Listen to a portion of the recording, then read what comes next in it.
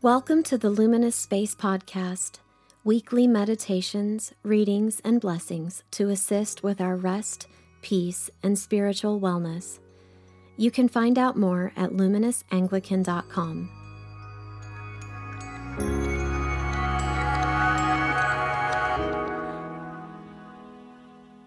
Our focus today is Good Friday. This is a really meaningful day if we allow ourselves to really embrace its fullness. In this time together, the solemn collect is a way that we kind of begin our posture for the liturgy of Good Friday. Dear people of God, our Heavenly Father sent His Son into the world, not to condemn the world, but that the world through Him might be saved, that all who believe in Him might be delivered from the power of sin and death, and become heirs with Him of everlasting life. Amen.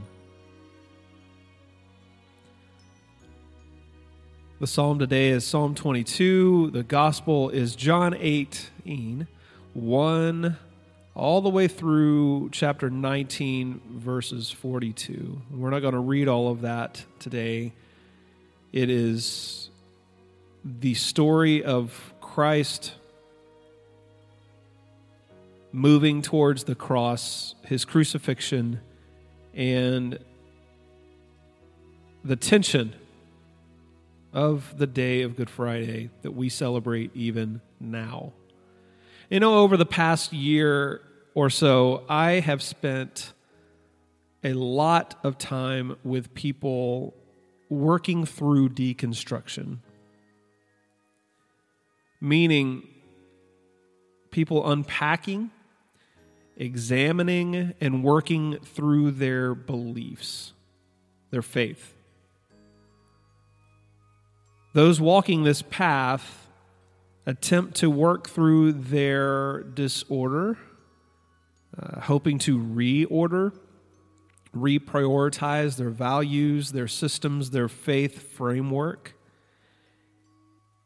I have personally done this more than once.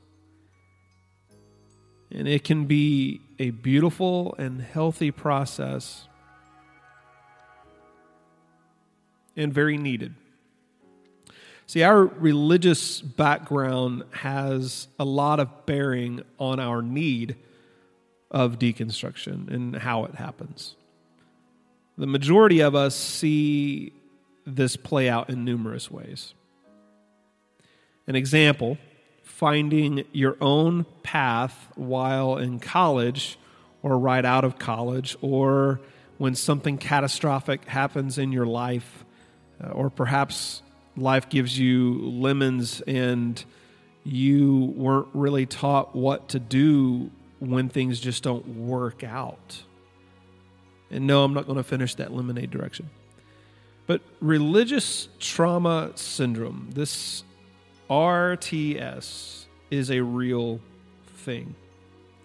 At first glance, it can look like PTSD, but not everyone has that level of tension or experience with religion itself. But we shouldn't be surprised or panic when it occurs. So why am I talking about this on Good Friday? There's some deeply rooted truths to what we believe and what we choose to not believe, what we get to a point of maybe not believing once of what we were once taught.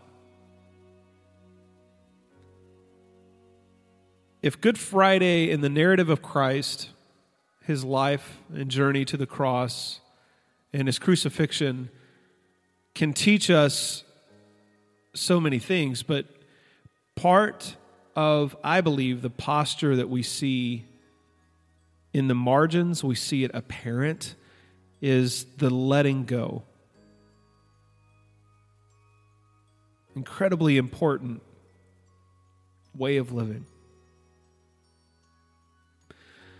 At some point in a true process of deconstruction, we are confronted on what we really believe about Jesus. It may begin with is the Bible true? That idea. Or a pointing out of discrepancies found throughout Scripture. Is it really infallible? That's a big one. The questions go on and on. It may be that we make our grip on what we have been taught to be so important that we lose sight of what is really important. Follow me for a moment. In John 21:17, Jesus asks Peter, "Do you love me?" Peter was hurt because Jesus had asked him for the third time. Obviously, there's some connection there because later on we know what Peter does 3 times in his denial of Christ. "But do you love me?" he said. "Lord, you know all things, and you know that I love you." Jesus said, "Then feed my sheep. Care for, watch. Make sure they have what they need." Later on, Jesus continues to say, "Follow me." Following Christ may not be what we always make it out to look like. It is tougher than we have been told, but it is also more simple in some ways. If our framework of following the way of Jesus, if this framework is faulty, the weakest storm that we experience in life could be all that it takes. If we are always afraid of doubts and questions as if they were sins, then our faith will be shaken easily. See, people are starving for good news. Good news, this thirst that can only be quenched by living water that is found in the way of Jesus. Humans are hungry for the bread of life. So we can stop grasping and instead live as if Jesus actually rose from the dead. That changes things dramatically.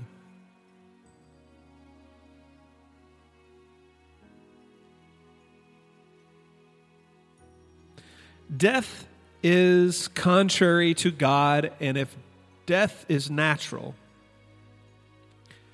if it is the ultimate truth about life and about the world, if it is the highest and immutable law about all of creation, then there is no God.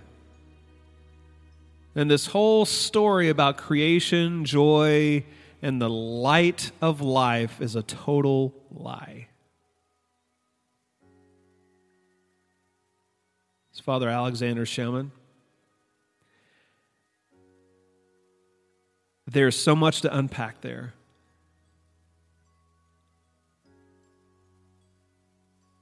God moving through time and space with the narrative of Jesus, the only Son of God, being pierced, now breaks through to commune with humans even today, with our doubts, our questions, our deconstruction, and all that we have. Good Friday is about us entering the difference between God and humanity and touching it for a moment, sitting in it.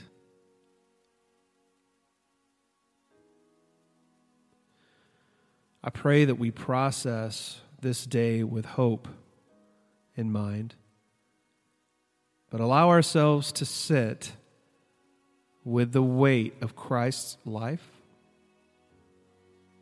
and death.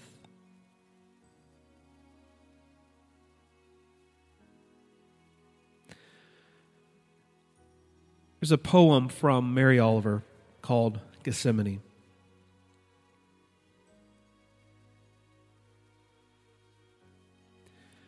The grass never sleeps, or the roses, nor does the lily have a secret eye that shuts until morning. Jesus said, "Wait with me," but the disciples slept. The cricket has such splendid fringe on its feet, and it sings. Have you noticed? With its whole body. And heaven knows if it ever sleeps. Jesus said, "Wait with me." And maybe the stars did. Maybe the wind wound itself into silver tree and didn't move. Maybe the lake far away where once he walked as on a blue pavement lay still and waiting, wide awake. Oh, the dear bodies, slumped and eyes shut, that could not keep that vigil. How they must have wept, so utterly human, knowing this too must be a part of the story. Observing Good Friday helps us embrace our humanity, our weakness, our courage, the human story of death to new life.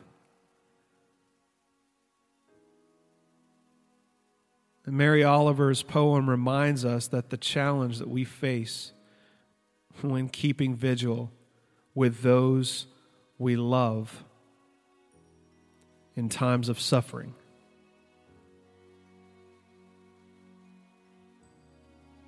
If you would like more information or ways to be a part of Luminous, please go to luminousanglican.com. Peace be with you.